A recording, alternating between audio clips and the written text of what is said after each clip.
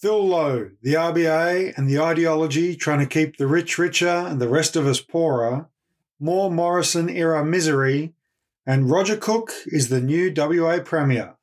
Plus good news about renewable energy. This is the Week on Wednesday. Hello and welcome to the Week on Wednesday. I am your co-host Ben Davison, and joining me with Germanicus on her lap is the great, the glorious, the best-selling author of QAnon, A Short and Shocking History of Internet Conspiracy Cults, and recent speaker at an AMWU event in Queensland. I had the best time. Van Badham. How are you, Van? I'm pretty good. I have this very cute dog. Have you noticed how cute this dog is? He is very cute. He is very, very cute. So if we get a bit distracted, it's because we're looking at the dog going, oh.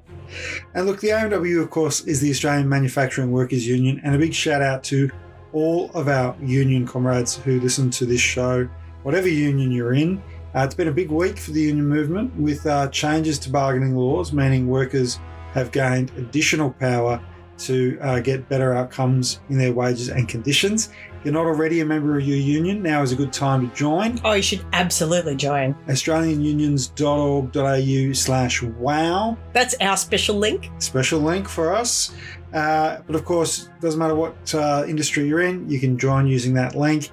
And of course, Van, everyone who has been supportive of the show over the last 12 months has been just so fantastic. You know, we've seen people join the union. We've obviously had people sharing the show. And we're rapidly approaching 1 million downloads. So I get my party.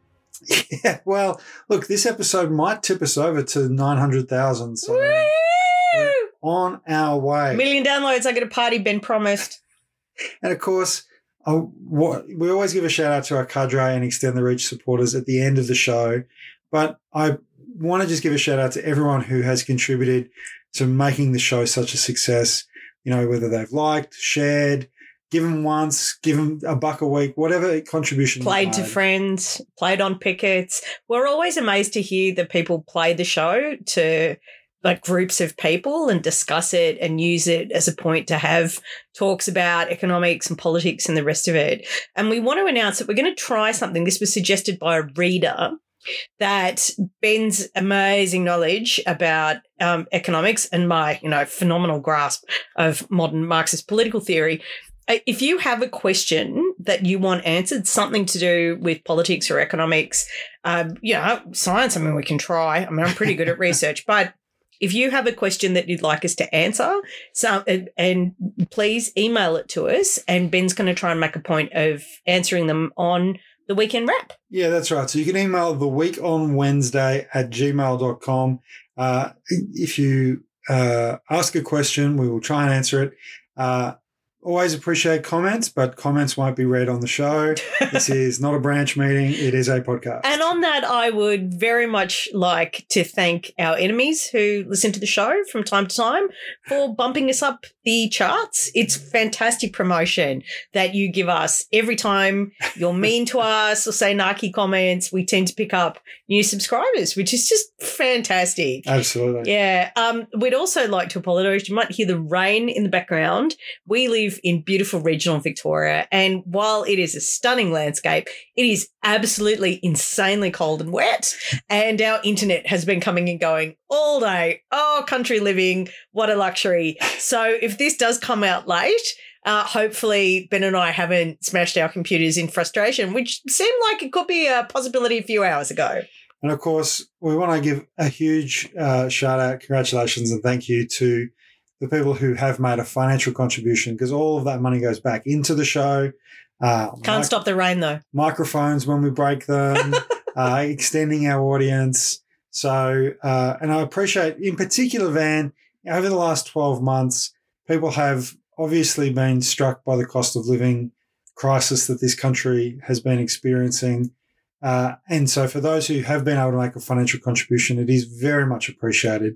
But let's talk a little bit about that cost of living crisis, because it is being fueled by Phil Lowe, the governor of the Reserve Bank, the high priest of monetary policy, the man whose 1970s ideological belief system refuses to be shaken regardless of by the reality, facts, who increased interest rates yesterday. Again. For the 12th time in 13 months. Now, I don't need to tell you or the people listening to this podcast that means higher mortgages, higher rents, higher cost of living for everyday Australians, because everybody knows that. But we should actually quantify what some of this means, because it's now gotten really, really large. $15,000 a year is how much the average mortgage has gone up in the last 12 months. $15,000. It's shocking. It's shocking. I mean, that's a part-time job that you have to get to cover the change in your mortgage. Well, it's funny you say that, because Phil Lowe today, on the Wednesday, the day after his increased interest rates, is still trending because he, of course, instead of doing a press conference to announce the rate increase and answer questions and engage in a frank and fearless debate, what he normally does is he does a lunch the day after. He'll go to a particular business group or some kind of, fancy, group of bosses, have lunch, give a speech, and then take some questions from the floor. Usually not from journalists, usually from people who've bought a ticket to be there. Now, the lunch today, and I don't know if people bought tickets or not today, to be perfectly clear, but at the lunch today, he made the point that, yes, the Reserve Bank is aware that the latest interest rate increase, which has driven the cash rate to 4.1%, the highest in 11 years, will mean that some households have a negative cash flow situation. That means that the amount of work they're doing, the amount they're getting paid, is not covering their living costs. So they're dipping into savings or they're borrowing money or whatever they're doing to make ends meet. Phil Lowe has suggested that what people could do, and this is where your suggestion of a part-time job is particularly insightful, is that Phil Lowe said people could just work more. Just work more. Just work more. Or spend less money. Spend less money or work more. Work more. It's a really... How many hours do Australians work a week now? Like 1 billion? So we should just add another 500 million. No problem. It's a huge amount of... I mean, I know you and I have got all the free time in the world to take on extra part-time jobs each, Ben. What do you reckon? Oh, look, it is ridiculous. Australia has some of the highest rates of part-time work. We are at record levels of people already working multiple jobs. I love how we can just work more. There's no responsibility on employers to create job opportunities for people. Well, I've noticed this is a bit of a theme with Phil Lowe, like employers, big business, people who hoard wealth, massive capital funds. They don't have any responsibilities in the economy apart from just to trickle a bit, just have a trickle, just have a bit of a trickle. And yet the rest of it, we've got to invent the economic conditions for our own prosperity, completely irrespective of the means of production that we don't own. And it's also actually counter to his stated aims, right? I mean, this is why people get so frustrated, I think, is that not only is Phil Lowe ignoring the reality that there are record levels of profits in things like supermarkets, in mining companies, all sorts of parts of the economy, there is proven price gouging. Even the European Central Bank has had to point out that this is the case. Nest of communists. Like UBS, the investment bank, has said...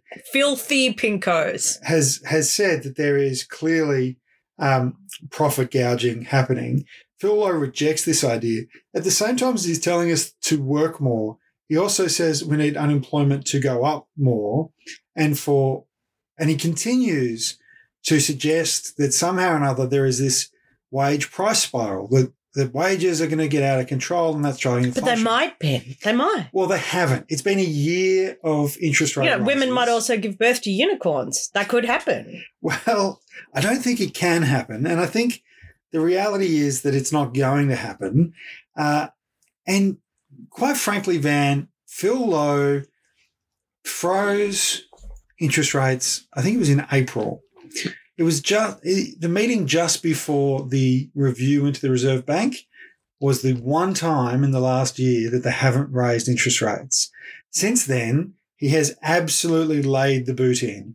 every single time. So, Ben, I want you to explain to people who ran the review and what the review was. So the review of the Reserve Bank was to look at the performance of the Reserve Bank and its fit-for-purpose position in the Australian economy. And this was run by? Treasury. Treasury, by the federal government, by the department that administers the money. Correct. So this was something that Jim Chalmers, the Treasurer, Dr. Jim, had said that he would do. And it was, it was critical. It was critical of the Reserve Bank. It was critical of the way the Reserve Bank operates, the way the Reserve Bank communicates, and it was critical of Phil Lowe, particularly given that 13, 14 months ago, he was saying there wouldn't be any interest rate rises for 3 years. Now, all the caveats were ignored, so on and so forth, but the reality is the market and individuals responded to the idea that interest rates weren't going to go up. Now, interest rates have gone up substantially. The costs for people have gone up substantially. It's also interesting to note that this latest decision came the day before our economic data, so the gross domestic product data, the data that shows how our economy is faring. That's interesting that they would make a decision on interest rates before the data was out. Yeah, well, this is what people have pointed out, because actually what the data says is incredibly different to what Phil Lowe was saying yesterday. Because what the data shows is that real unit labour costs, this is the kind of, wages are going to have an impact on inflation. This is the measure that you use, only went up 0.1% in the March quarter and only 1% over the course of the whole year. So not inflationary at all. Like that is below the inflation target of 2 to 3%. So almost no impact on inflation. The dog is disgusted. Unemployment has gone up from a record low of 3.5. Record low in the modern era. In the modern era. I knew you'd point that out. But to 3.7, right? So there's been a slight uptick in unemployment. Keeping in mind, Phil Lowe's answer to if you can't afford things, get another job, somehow doesn't quite gel with his we need higher unemployment, right?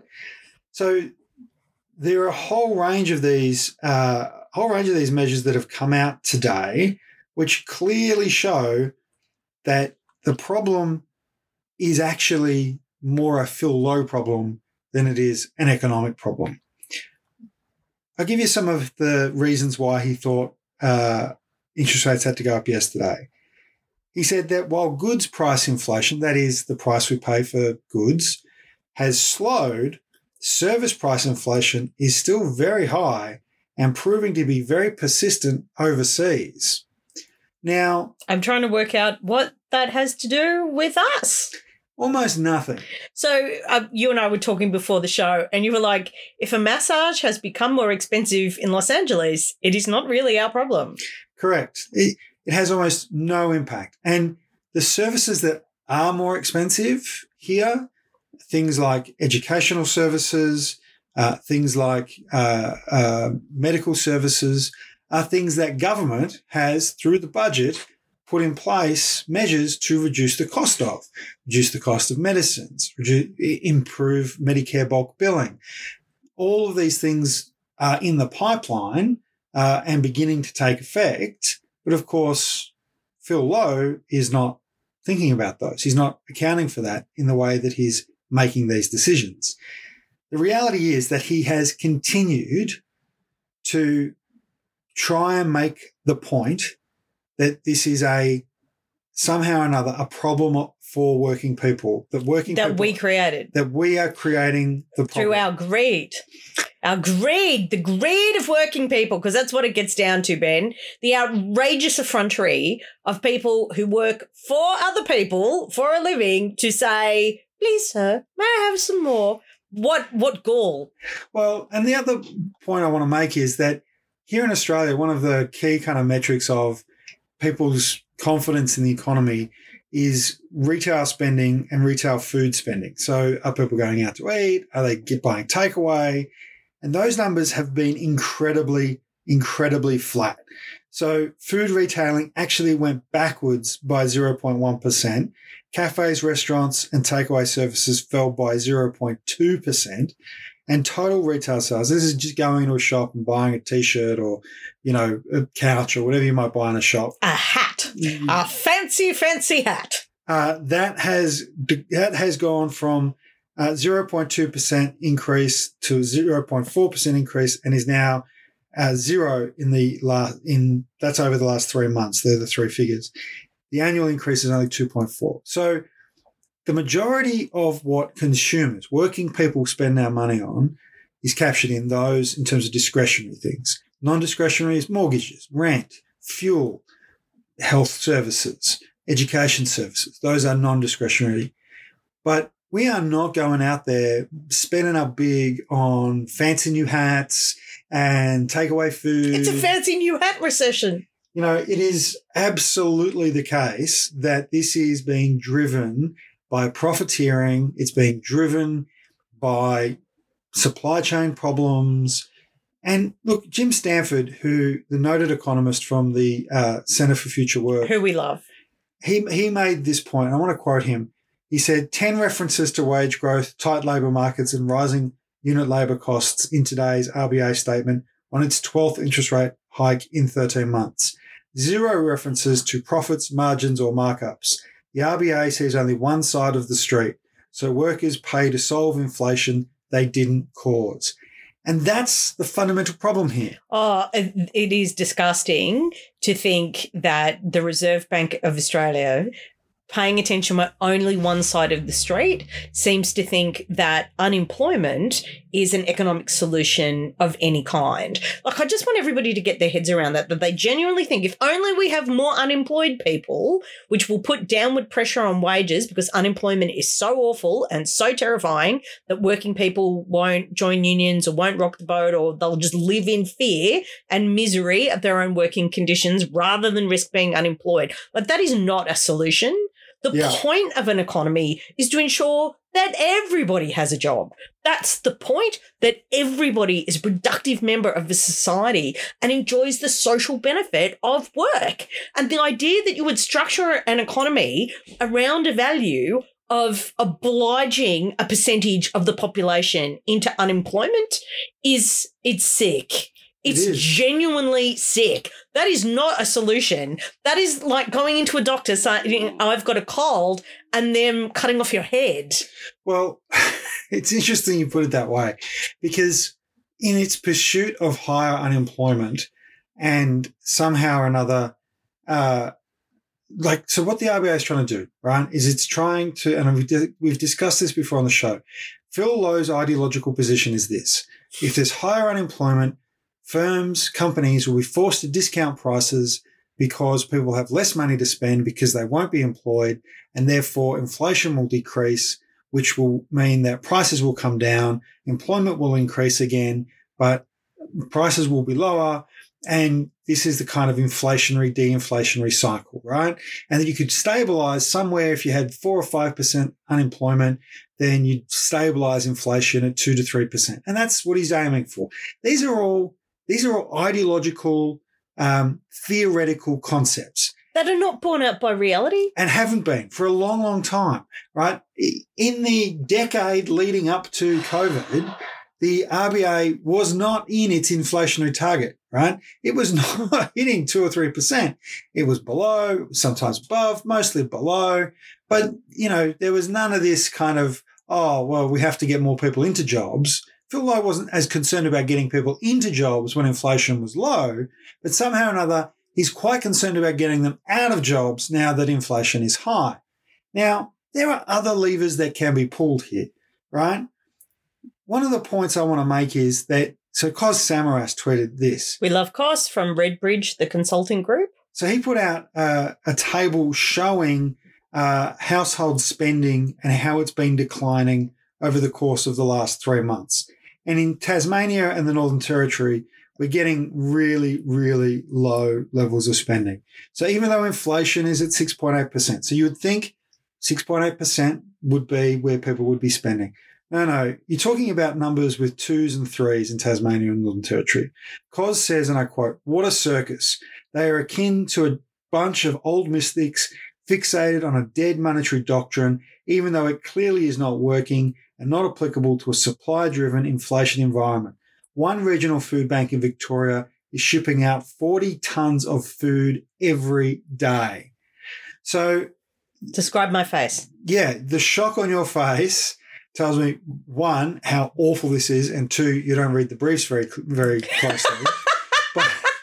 but it also points out that I can be shocked more than once. that they are ideological commitments to a theory, not actually responding to the reality in which we find ourselves. And they are bleeding the vast majority of people to try and achieve this. So yes, there will be a group of people who are most impacted. They will lose employment. They will lose their income. Some people will probably start to lose their homes, certainly lose equity in their homes. But the rest of us are also bleeding as well. So a big proportion of Australians are being bled for this theory to try and make this theory work. Now, there are other solutions. There are other solutions to an inflation crisis. And in fact, Menzies, the founder of the Liberal Party, when faced with an inflation notorious crisis, communist. You know what he did, Van? What did he do, darling? He raised taxes on the wealthiest and on corporations. I did actually know that. I know you did. And this is what, you know, Labor has tried to do a little bit of in this budget, right? In the latest budget. It did raise taxes on oil and gas companies. It did make adjustments to the budget so there'd be a budget surplus. That's another thing you do when you're in government, is that you withdraw the supply of money from non-essential services. So, you know, there's less money in the economy to be spent. But fundamentally, Phil Lowe is ignoring all of those things. He is bleeding everybody except for the very, very wealthiest and the corporations who are in a position to make a substantial amount of money. I just find it amazing. Like, it is just it's a topsy-turvy land assessment of what economics is supposed to be. So he's not he's not punishing. Punishing is the wrong word. He's not accommodating the demands on the economy by addressing them at a point where change could result. Correct. Right? Essentially, that's what's happening. If you tax rich people more, if you tax corporations more, they're still rich. Like, they still have assets. They still have capital. No one is going to tax a multinational corporation to the point where it can no longer function. Like, this is what is just so enraging. So it's like working people will not get wage rises despite the fact that things are going up. There will be pressures on the economy for more people to lose their jobs, including household burden, dealing with unemployment, all of the welfare spending, by the way, that has to go around that. I note that people who are very happy to theoretically decide that we need more unemployed people are not quite so happy practically to give those unemployed people more money so they can eat and pay rent. Correct. Right. This also, let's remember, punishes small business, because when wages are not going up, where households have less discretionary spending, where are they not spending it? Well, you just made this point. They're not spending it on retail. They're not spending it on hospitality. It's not going into the traditional sites of where small business is. And the point is, Van, that the idea, part of the idea that Phil Lowe is trying to get across is there has to be increases in productivity, right? And that actually we also want to make sure that businesses are using their money effectively and wisely in order to increase productivity. But the engine room of the modern Australian economy is small business. It's these retail, it's these hospitality, it's the sole trader, it's the contractor. Services. It's services. And so, yeah, there's some stickiness in services, but let's be really clear about this. Big business is doing really well. So Sally McManus, the leader of the Australian Union Movement, the ACTU, has made the point that the big four banks have been posting huge profits. The Commonwealth Bank posted a $5.15 billion half-year profit. Coles posted a $616 million profit over just half a year. Ampol, $440 million. And Qantas, $1.4 billion. But Ben, what about the shareholders? Well, the shareholders are doing very well. But what about them? the shareholders are doing very well. I mean, they're very important, don't you think? But the problem here is that these companies now, instead of borrowing to invest, to grow their business, to employ more people, to perhaps buy that piece of machinery that would make them more productive, to train their staff so that they are more able to be more productive, are essentially hoarding these profits. They see a high inflationary environment. They see challenging business conditions ahead. They see the likelihood of a recession continue to increase. So the incentive for these companies in this environment is to gouge as much profit as you can now, because there may not be as much profit in the future. And the time value of money theory, which is another thing Phil Lowe, I'm sure, is very much familiar with, tells us that $1 today is worth more than $1 in a year's time. And given the way inflation is going, given the way Phil Lowe runs the monetary policy, that will undoubtedly be even more true. But I also love this fantasy they live in about industrial innovation and entrepreneurship.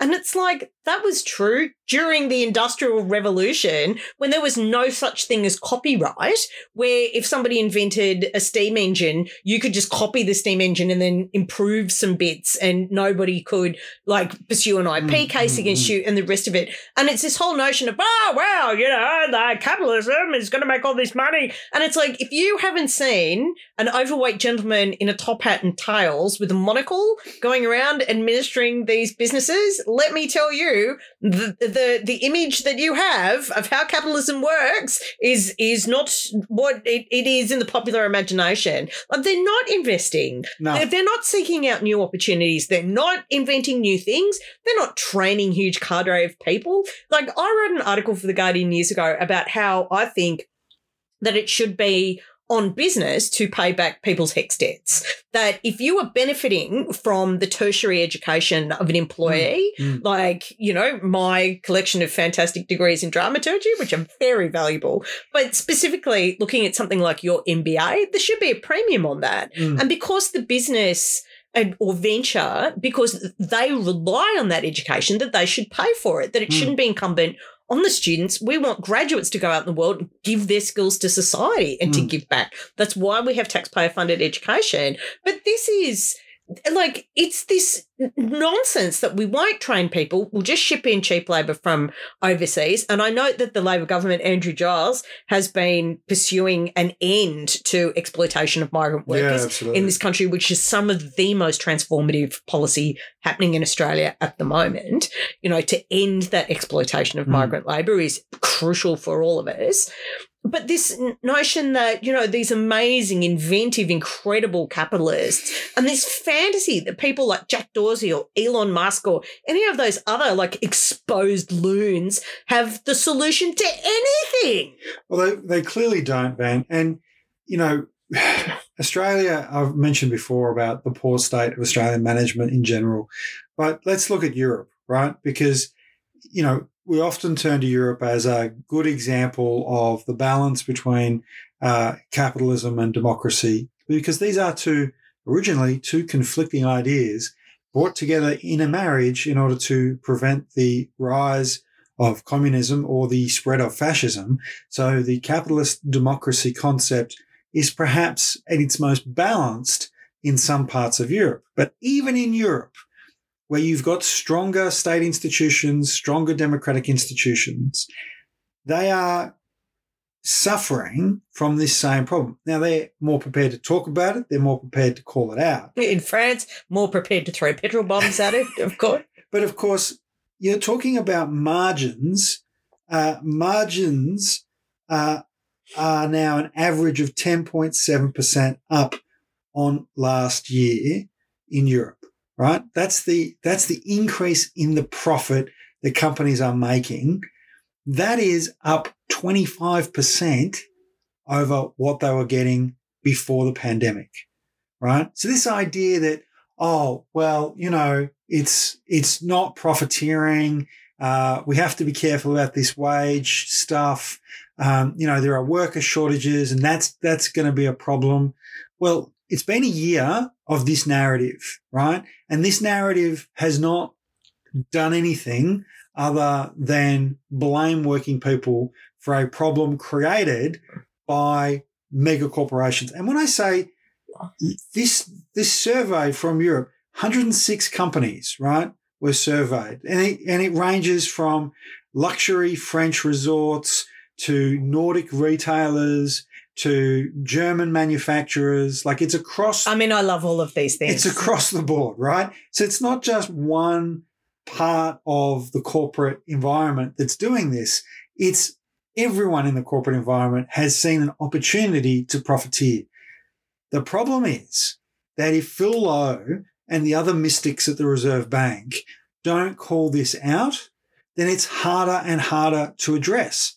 Because if they continue with this narrative that it's workers who are the problem or could become the problem, or they might, then it's harder and harder for governments to do things like support the minimum wage increase. But Ben, you and I could get attacked by wild rabbits. And that's a thing that could happen. It could happen. We should prepare for that. But the other reality is that the political will gets undermined, right? So the minimum wage went up last week, 5.75% for people on awards, 8% for people on the very lowest rate. Phil Lowe has said that won't be inflationary, but already in the last 2 days, we've seen the Liberals attack the minimum wage increase in the context of the interest rate rise and by cherry picking elements of Phil Lowe's warnings, in inverted commas, about a wage price spiral. I mean, what if it snowed marshmallows, Ben? I mean, that could happen. Well, I think what we have to acknowledge that, and this is from an economist at the Vienna Institute for International Economic Studies, a Mr. Philip Heimberger, said the public discourse to some extent is detached from what's actually happening out there. And that's the reality. The public discourse is detached from what's actually happening. There is no wage price spiral. This is not the 120,000 people in our employment market of 13 million plus who are getting the 8% minimum wage increase driving up the prices at the supermarket. That's not what's happened. What's happened is the supermarket has gone, you know what? We got an opportunity here to charge people more money, and actually Phil Lowe is going to give us coverage on this by blaming workers who are getting paid less than the cost of things we're putting up anyway. So let's just keep putting them up until, people stop buying. That's what's going to happen. And this is the thing. Like, this is when we talk about really raw neoliberal economics, it's a brutal way of thinking about consumption. Just make things as expensive as possible until people stop paying for them. Yeah.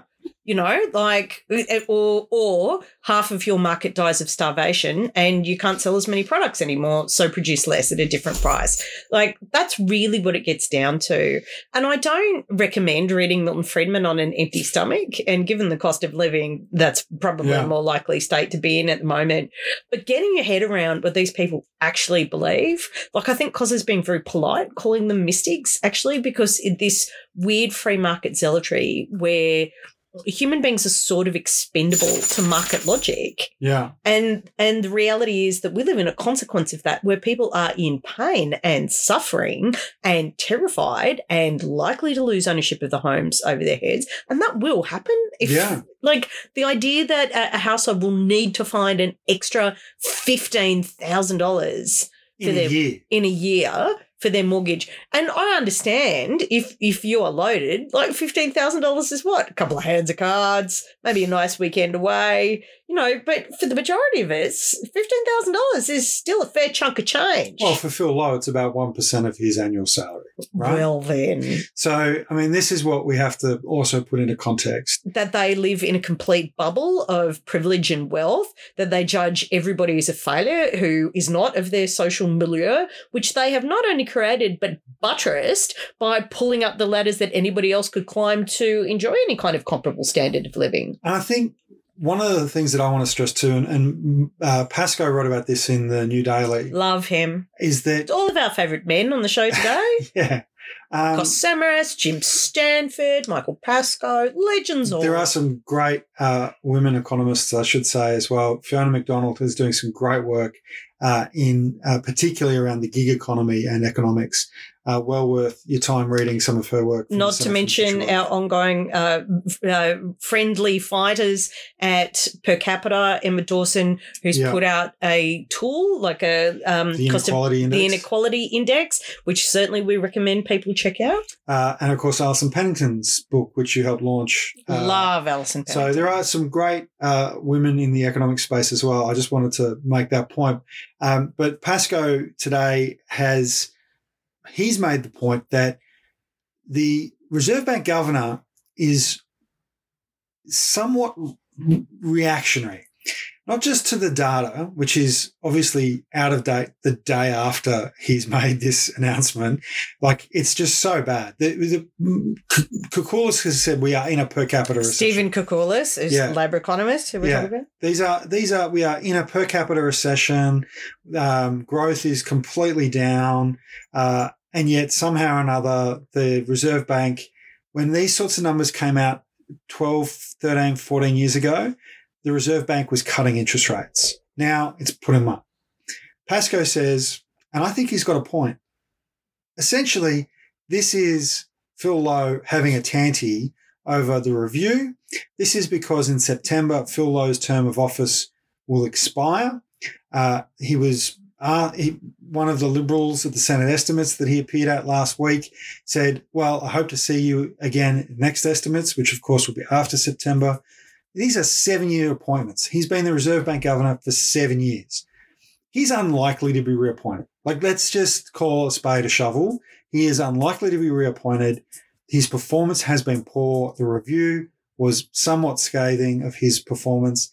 I think the vast majority of Australians have lost confidence in his leadership of the bank. Given the fact they're the ones being hit with said shovels. And I cannot see a world in which Jim Chalmers sits back and goes, I really want to wear the political burn of reappointing someone who has done nothing but hurt working people.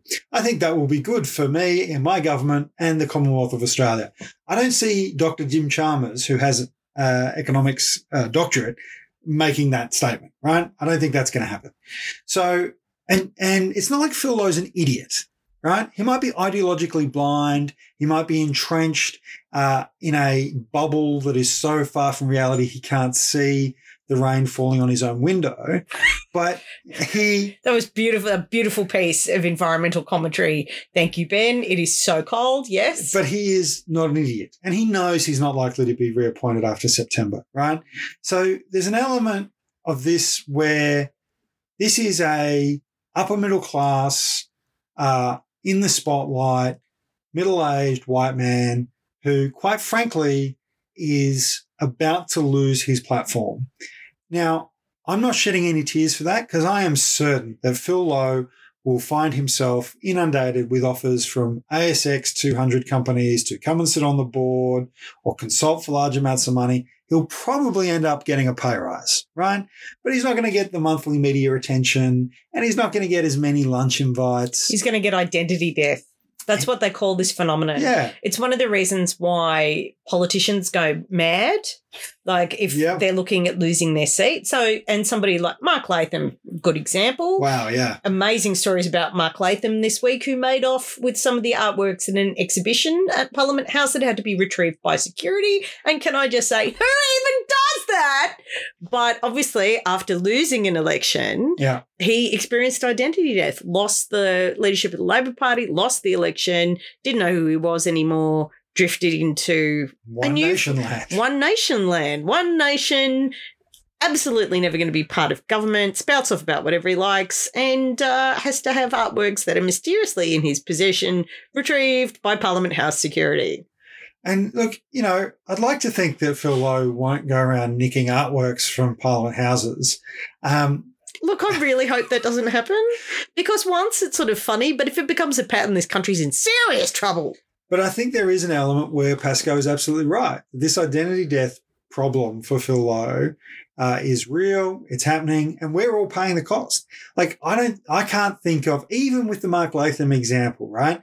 Even with the examples of leaders of political parties, I can't think of another individual whose identity death process has had such a negative impact on so many Australians. Like it is phenomenal. It is a bizarre phenomenon to be living through, that this guy, because he's likely to lose his job in September, is just like, I'm just going to burn it all down. And every month I'm just going to say some random nonsense that the next day will probably be proven to be untrue. But I'm going to say it anyway. And then I'm going to double down on it with some other nonsense that contradicts the nonsense I said the day before. Like, it is bizarre. And because he's so softly spoken, he's such a gentle-faced man, he's not a Mark Latham kind of bruiser. It's like, it's taken us this long to wake up to the fact that actually there are some deeply insecure elements to the way this man conducts his operations, and that maybe, just maybe, that's having an impact on the policy decisions that he's making. Well, no one wants to admit they have an ugly baby, I believe is the term that we all learned on election night in Victoria. Was it in Victoria or South Australia? I can't even remember, but an absolute classic of the genre. And, I mean, it's part of it, isn't it? Like, the ideology of neoliberalism was so... They believed it. Yeah. They really believed it. Like, and in the 1970s, the world economy was absolutely thrown by the oil crisis. Yeah. When the oil-producing nations limited the supply of oil, it was one of the things that brought apart the Soviet Union. Was that they couldn't get oil, they couldn't afford it, they didn't have the money to pay for it, like all of these things. And you had this horrible stagflation period in the West where inflation went up, but there were none of the counter-cyclical measures. And it was I saw and this would be getting close to 10 years ago now. Wayne Swan and the former Shadow Chancellor of the UK, Ed Balls, who I adore, as you well know, and they were saying that, Labor parties around the world, socially democratic parties, they drank the Kool-Aid that neoliberalism was the fix to this horrible stagflation crisis, that's why that was the logic that informed Treasury decisions in Australia under Malcolm Fraser. That was all inherited by Hawke and Keating. This was the advice that everybody was getting, that you had to do this is counter-inflationary, this and that. And it was a different set of circumstances. You had obviously the oil crisis, but you did have double-digit wage increases as well. You did have occasions where there was 15, 20% wage increases in some industries, where there was protectionist barriers to trade that meant it was harder to move capital, it was harder to move goods. And it was hard to get loans. One of the things that inspired Paul Keating was the fact that his father was a boilermaker who wanted to start his own business and could not get a loan. Bank deregulation and those kind of things. A lot of the things that we look back on now and go, oh my God, why was that decision made? Why on earth did a Labor government privatise Qantas? Why on earth was banking deregulated? Why did we float the dollar? Why did we do this? Why did we enter into these trade deals? Because there were structural problems with the economy. And when the oil crisis happened, it was international chaos. Yeah. International chaos. And Milton Friedman, who'd previously been considered an absolute wacky loon for his, radical free market ideology, was suddenly seen as this guru who could solve everybody's problems. And loosening the screws on some regulations did stop the inhibition of capital flow and the rest of it. Obviously, powerful capitalist interests exploited every new opportunity that they had.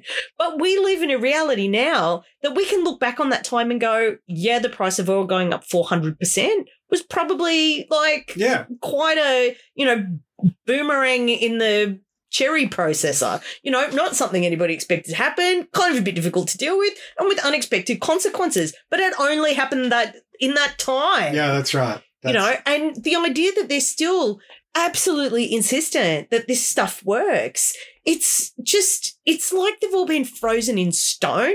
Yeah. Well, they have been frozen in stone. They've boomerang in a cherry presser. I don't even know where that came from. I know. I didn't know how to respond to that. But you smiled. I did. Because you have beautiful manners. Well, because I think it's funny. As serious as all this stuff is, it is very serious. It is very, very serious. There are real consequences to this. And one of the things I want to point out is that Australia has come off a decade of waste and mismanagement. Over the 7 years that... This is a beautiful segue. This is definitely one of your best. Oh, the New Zealand accent came. Did you hear that? I did. Definitely. Over the 7 years that Phil Lowe has been Reserve Bank Governor, we've also had some of the most wasteful, negligent, possibly corrupt Commonwealth government that Australia has seen in a very, very long time. And so, to a degree, while economic times were good, things have been able to be glossed over. So Phil Lowe didn't really need to do that much, and in fact was discouraged perhaps from doing that much by the kind of rorts and mismanagements that took place during the Morrison era. And I call the whole time of the last decade under Abbott, Turnbull and Morrison, the Morrison era, because he was a senior cabinet figure under Abbott. He was treasurer under Turnbull, and he was, of course, prime minister in his own right. So Morrisonism was ingrained in that government from the get-go. And then your masthead of record, The Guardian, has uncovered just some horrendous misuse of taxpayer funds by Scott Morrison and his government.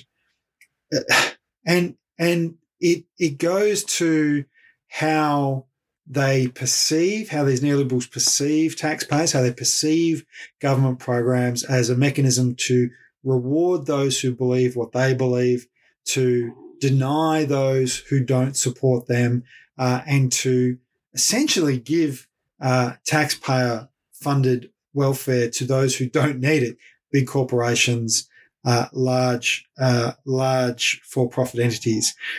Because the Audit Office has now found that only 2 of 63 community health and hospital program projects were suitable. This was a $2 billion program set up in 2019 in the lead up to the election there. The department was finding out about programs being approved via the media. The big story that The Guardian has broken is that one of these projects, a $4 million project, was given to an organisation that has since been subject to a West Australian parliamentary inquiry into abuse and the use of conversion therapy, exorcism, and other debunked, somewhat medieval religious practices, rather than using scientific methods for helping people with addiction and with other social problems that they might be trying to overcome. Morrison declared on radio that this organisation that got $4 million to Can I do the quote? Yeah, please. This organisation had completely captured his heart. Now, I personally think the lead there got buried that Scott Morrison apparently had a heart, or at least thought he had one, I remember the Morrison era all too well, and that's a hell of a thing to learn, Ben. Well, I mean, so this organisation in Western Australia was called the Esther Foundation. Esther Foundation. I always have trouble saying that. I don't know why.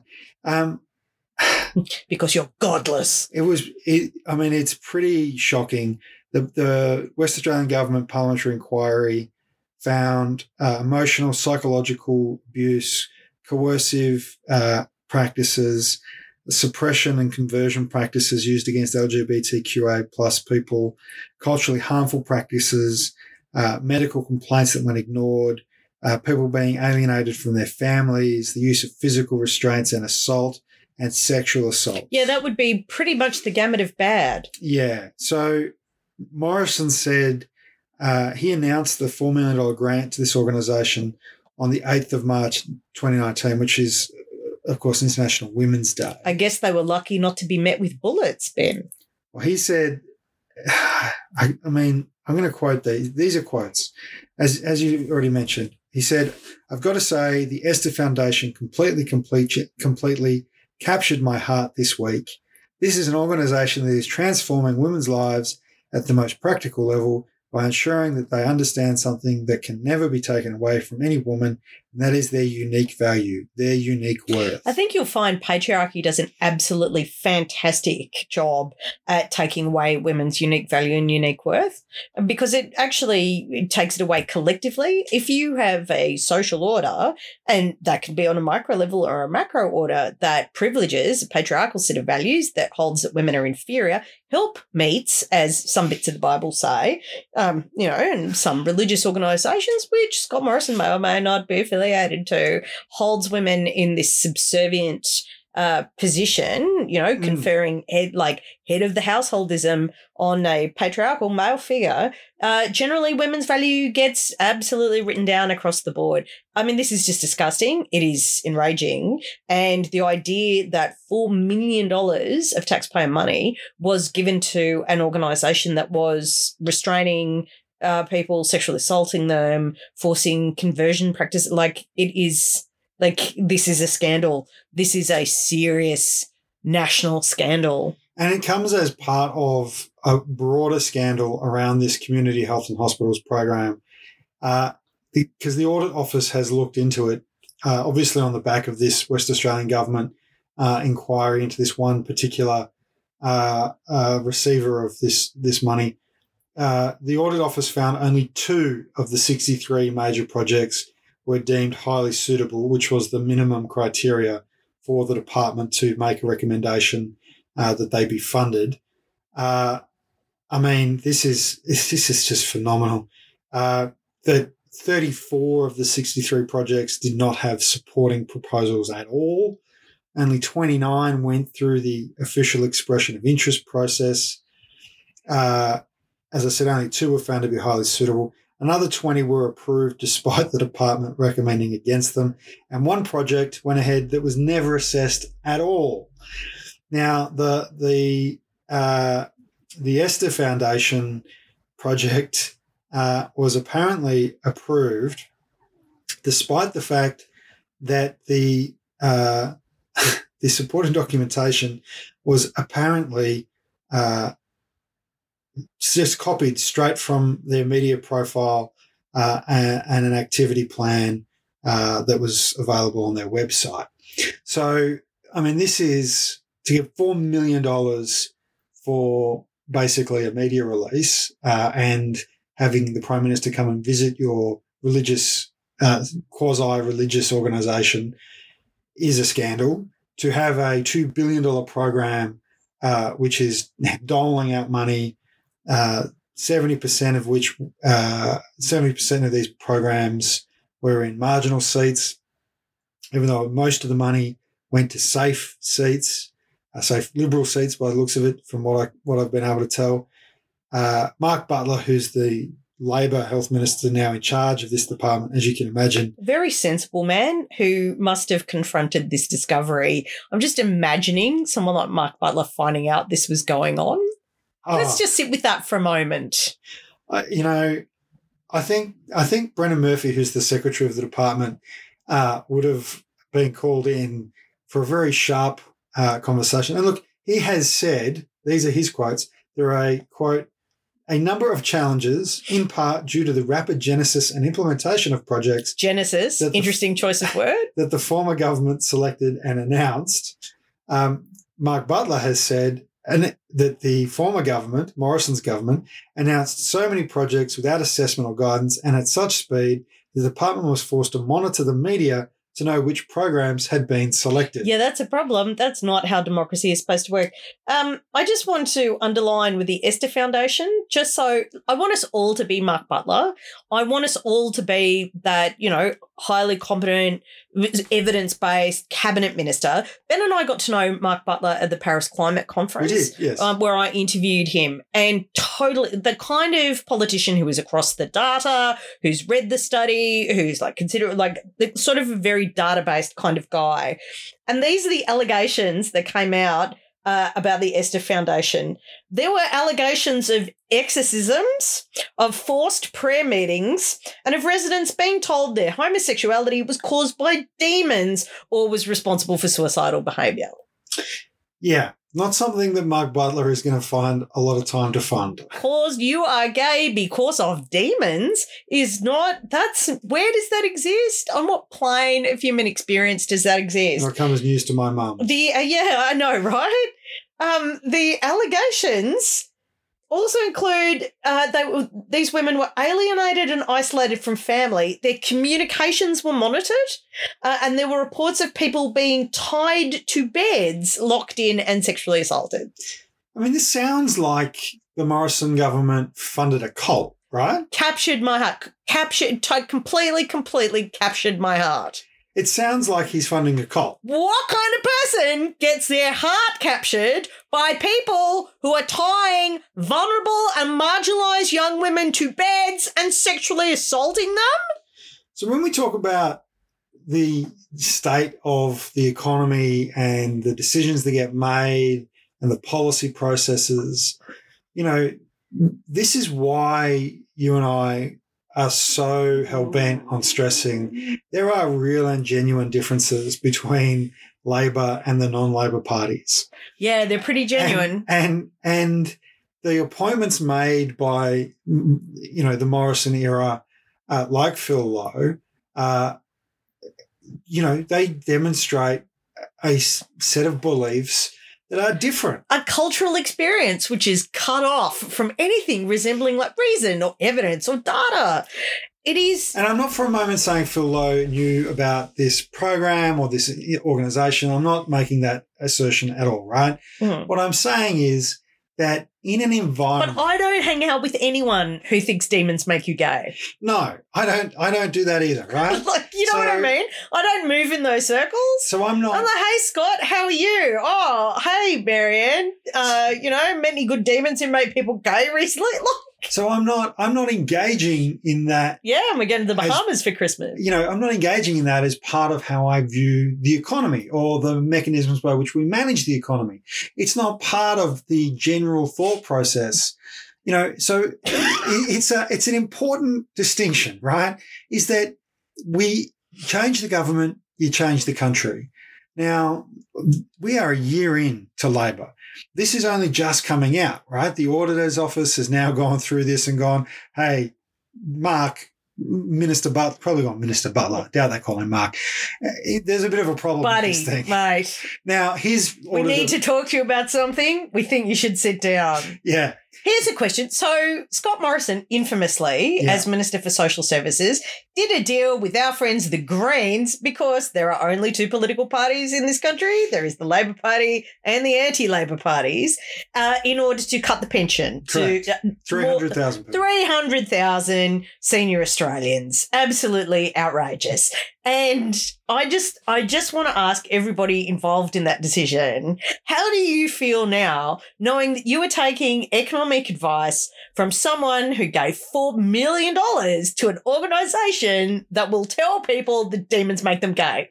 It's pretty phenomenal, isn't it? Right? Like, we need to. Do you think a person who gives $4 million to that organisation is the best place to make decisions about pension rates? And this is or not taxation, or the environment. And this is not like some arm's length.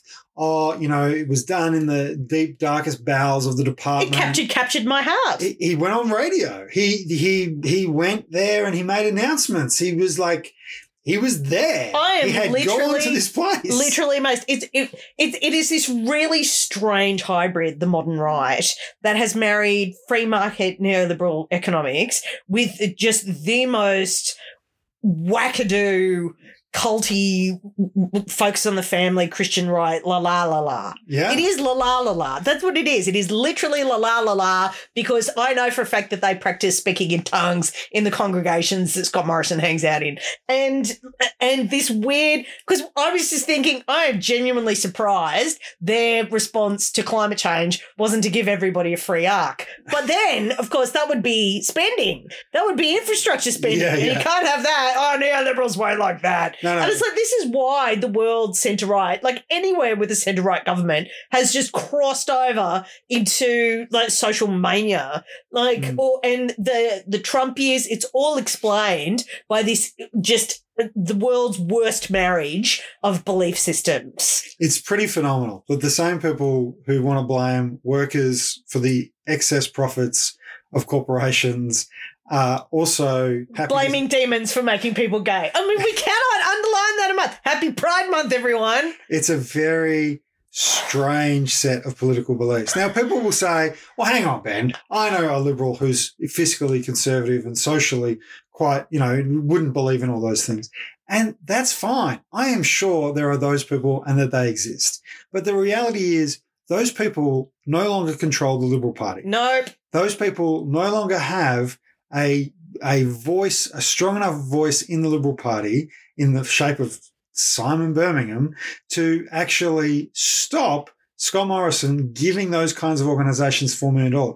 They no longer have a strong enough voice to stop the appointment of people who are high priests of monetary policy as opposed to economic realists who look at the facts, look at the data, examine the trends and go, this is the right lever to pull at the right time. It's just so funny because, Menzies understood how to hold government. Yeah. Absolutely. What was it, 23 Did it for the longest time ever. Yeah, longest time ever.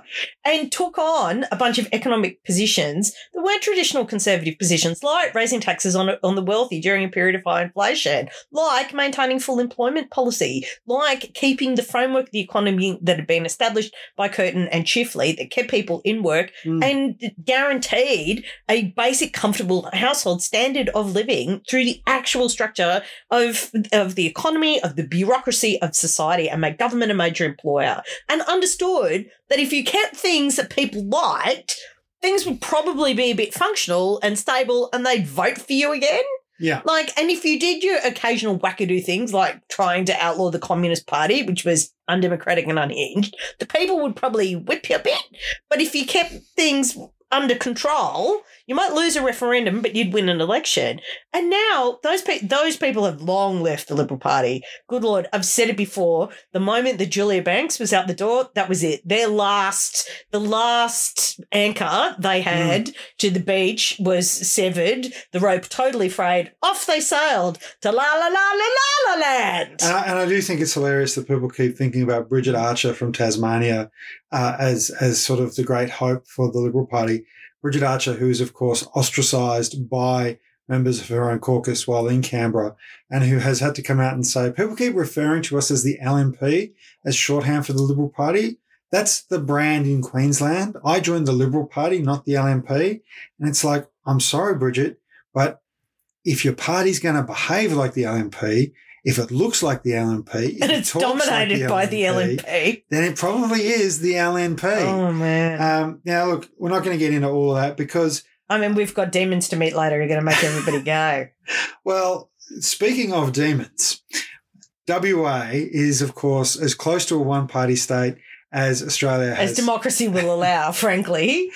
Because of how bad the demons of the Liberal and the National Party were in that state for such a long period of time. I think there's compelling evidence to suggest the demons are not on our side. No. The seat sniffing, I believe, was on their side. Yeah, the Troy Buswell, the seat sniffer. Imagine that being your political legacy. You are the man who sniffed this. I think, was he treasurer at the time? I don't even remember. I don't know. The fact I remember his name because I had to read it 20 times to believe that a human adult had literally sniffed someone's seat in a meeting. Very weird, very strange fellow. Look, but someone who's not a strange fellow is the new Premier of Western Australia. Roger Cook. Roger Cook, of course, was deputy leader under the great Mark McGowan. Comrade McGowan, as he was called by Comrade Andrews. Comrade McGowan. Which blew up conservative Twitter, let me just tell you. I love it. But Roger Cook, 15 years as deputy.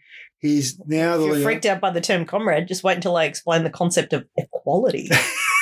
I don't think Twitter can handle it. Look, he only won his seat in 2008 by only 300 votes. So this is a guy who's been doing the work for a long time. He's been in a marginal position. He knows what it is to be in opposition. He knows what it is to do the hard yards. He's now the leader of the Labor Party. supported quite strongly by the United Workers Union, by the Australian Manufacturing Workers Union, and by the right over there as well, the SDA, the Shop Assistants Union as well. He essentially won the leadership unopposed. He's announced his new cabinet this week. Not a huge amount of change, it's fair to say. Some good additions. So his new deputy premier, Rita Safodi, has added Treasury, because people might remember Mark McGowan was both premier and treasurer of Western Australia. Which is unusual. Might be part of the reason why he did suffer a bit of burnout, because that's a long time to do both those portfolios. Spreading the load a bit more is Roger Cook, new premier. Probably a good idea, probably for the best. Of course, WA will go to the polls in roughly 20 months' time. You would expect, given the vast majority that they hold in terms of just sheer numbers and the size of some of those margins, he's starting from a very good place. And, of course, Western Australia, thanks in no small part to both the mining boom and a overly generous GST deal provided to them by Scott Morrison as an attempt to hold on to seats in WA. Which he lost. Which he still lost, is one of the few states that, I don't think the Demons like him. No, I don't think they do. He starts from a good position and is likely to, of course, win, but he has the only state budget that is in surplus, because for the rest of the country during COVID, everybody else went into deficit to, keep people employed and livelihoods and all the things that we tried to keep going. WA locked its borders, had all that sweet, sweet mining money, got that, juicy Morrison era deal. So many juicy Morrison era deals. Like wherever Morrison thought there was good things for Morrison in a deal, he was happy to use our money to pay for it. It is just spectacular. Like I wonder if he will go down in history as the Australian who spent the most money to be the least popular. Like, it is amazing that he handed out so much money and yet at no point did it turn into votes. Yeah, so weird. So congratulations to Roger Cook. Congratulations to all the members of his cabinet. A shout out to my former student politics comrades, Stephen Dawson and John Carey, who are cabinet ministers in Western Australia. I do recommend anybody have the student politics experience. You just will be amazed at who you know when you are my age. And I want to give just, not that I know this person, but they are new to the cabinet, a person by the name of David Michael, who is the new Minister for Ports, Local Government, Road Safety, and Minister assisting the Minister for Transport. It's always, I'm sure, a great moment when you first go into cabinet. All the rest of the cabinet appointees were there under Mark McGowan. Mr. David Michael is the new cabinet member over there in WA, Van. I love WA. I know you do. I haven't been yet. Which is funny because I'm going to tell a very personal story about Ben and I. Ben and I had been together for several years. We were in Paris on top of the Eiffel Tower in a gentle snowstorm. No marriage proposal. On a beach in Phuket at twilight, watching the sky turn purple. No proposal. On a sunny day, having drinks on the foreshore of the Sydney Opera House. No proposal. I went to Perth for 2 weeks to do a theatre development and Ben proposed over the phone. So Perth will always have a special place in my heart. I missed you. Well, I'm glad we shared that with people. I'm sure they will think less of me as a result. Thank you for that. Look, we're going to go into good news. The good news is that about renewable targets. Yeah, so we are a step closer to hitting our 80% renewables by 2030. And this is another good news story from our great friend Daniel Conway. We love you, Daniel. You send us great stories. And if you want to be like Daniel and send us stories, you can. You can send them to that email address, theweekonwednesday@gmail.com, or you can send them to our Facebook page as well. So this is about the second undersea cable linking Tasmania's hydropowered grid to the mainland. This is a $4 billion project. The Australian Energy Regulator has said that the decision to start cost and revenue determinations is underway. This will generate 1,500 million watts of transmission. This is a fundamental part of how we link up the grids around Australia. The Marinus Link, as it's called, was given a boost last year when federal Labor revealed it would use part of the Rewiring the Nation program to support the Tasmanian Link. The Clean Energy Council has said that transmission projects like Marinus will unlock massive investment, serve as a game changer for Australia's clean energy. This is a quote from Clean Energy Council's Kane Thornton, who said a smart, modern and strong transmission system is a crucial piece of the jigsaw puzzle to deliver a low-cost and more reliable and clean energy power system and transition Australia to become a clean energy superpower. Australia is rapidly transitioning to a more flexible, low-cost, clean energy system, and transmission projects such as Marinus and Kerang Link and energy storage play a crucial role in Australia's energy future. So the good news is that project is proceeding. It is going through the early work stage and one step closer to 80%, Van. I love it. I love it. I love it. It's all about momentum. Yeah. This is what you and I say. Like, the start is not going to be perfect, but if you want to get to perfect, you actually got to start. You got to start. You got to find those. You got to roll the ball to create. If you want to create an avalanche, you've got to start off with a ball. That's it. And that didn't really work either. It's but you got to roll. I'm very tired. It's very cold. Have I mentioned it's cold? The dog is already asleep. So, Van, of course, our show, people like, they share. We got a lovely message today from someone who just gave us a one-off contribution, who said that they give contributions when they can. We really thank everyone who does that. And we just want to acknowledge that sharing on Facebook or on Twitter or whatever your preferred social media, whatever the children do, I don't know. Email it. Like, I don't think you can send it as a letter. I don't think the podcast can be sent as a letter. Well, I mean, you could translate it into Otter and then send it as a text document, Ben. There you go. Yeah. But we do really appreciate it, and that really helps us. Yeah, because we do want to get the message out to as many people as possible. So we do spend money promoting the show to new audiences to get people in the door so they listen to the message, they hear what you're hearing right now. And there are people who make a contribution. People pay $1 a week, people pay $10 a month, people pay $20 a month, and they've been doing that now, some of them for over a year. So a huge thank you to them. And we give our cadre, they pay $20 a month, and our Extend the Reach supporters who pay $10 a month, a shout out. And Van, you've got those lists of names there. I do. Joe Lockery, Steph Karina Barliat, Jane C. Campbell, Leona Gibbon, Shane Horsfall, Terry Butler, Jack Power, Gail Ferguson, Rebecca Fanning for Longman, Matthew Hadley, Colin Kelly, Ali Vance, Mary M, Love Your Work, Yeet Yeti, at Antti Balden, Claire, Jason Dallas, Camille, Akiva Boris, Kristen Secluna, Gabe Kramer, Stephen Aitken, Trish Corey, Greg Miller, Kathy Birch, Fiona McNeil, at Jed Carney, Kristen Cole, at Ross Kenner 888, Tamara James Bronwyn, Punch Drunk Veteran, Jenny Foster 7, Bronwyn Cockington, Andrew Pascoe, Cassandra Tui, Ian Hampson, no Twitter for me, Hannah A. Honda, Matt Bush, Richard Sands, Glenn Robbie, Brush Daniels, Kylie Phillips, Linda Cartwright, Leanne Shingles, I don't have Twitter, my name is Susan Myers, Kerry Nash 20, Billy 3 McCabe, Narissa Simon, at Catagal, Laura Nash and Banjo, at Narunga Man, John Sharp and Peter Bath, and Louise Watson, also known as Red, White and Blue Lou.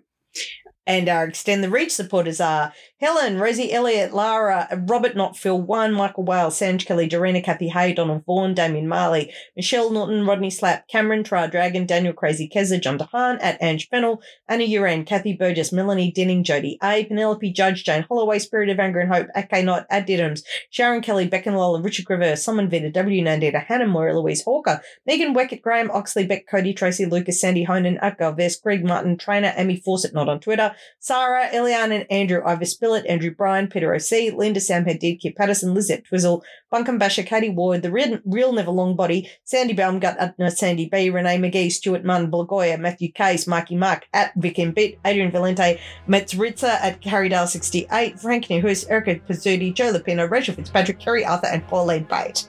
A huge congratulations to all of our contributors.